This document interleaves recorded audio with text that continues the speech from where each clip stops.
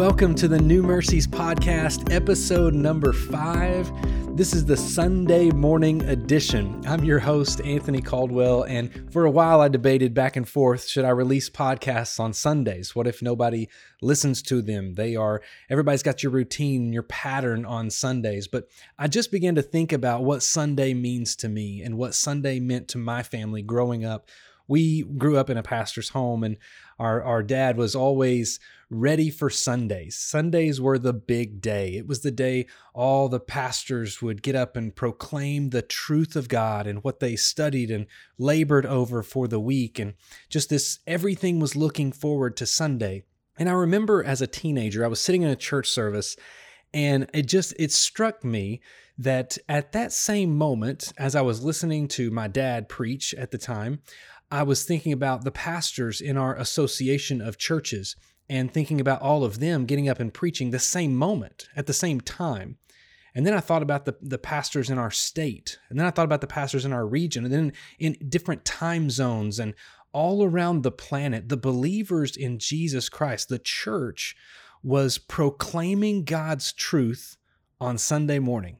And it didn't matter. Well, I've been on mission trips around the world and in different countries, and Sundays are still just a big day. And the reason Sunday's a big day is because we know as believers, we are celebrating a risen Savior. The Jesus who came to earth, lived a perfect life, died on the cross, took on all of the weight of my sin and your sin, and defeated death, hell, and the grave, and rose again on that first day of the week. And so now believers all around the planet, we gather together on the first day of the week to celebrate God who loved us so much and gave us the most incredible act of love with the demonstration of Jesus on the cross and what he did for us.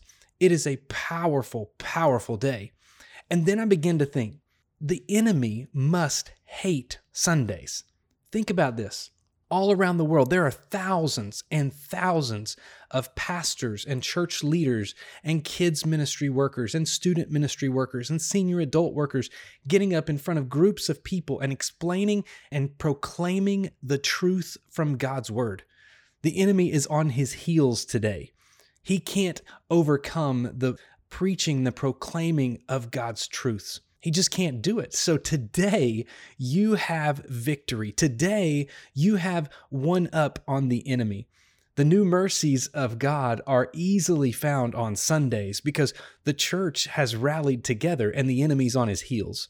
So today, as you go to your worship gathering, as you go to your family lunch afterwards, as you go to wherever it is God is placing you today, go for it where you are.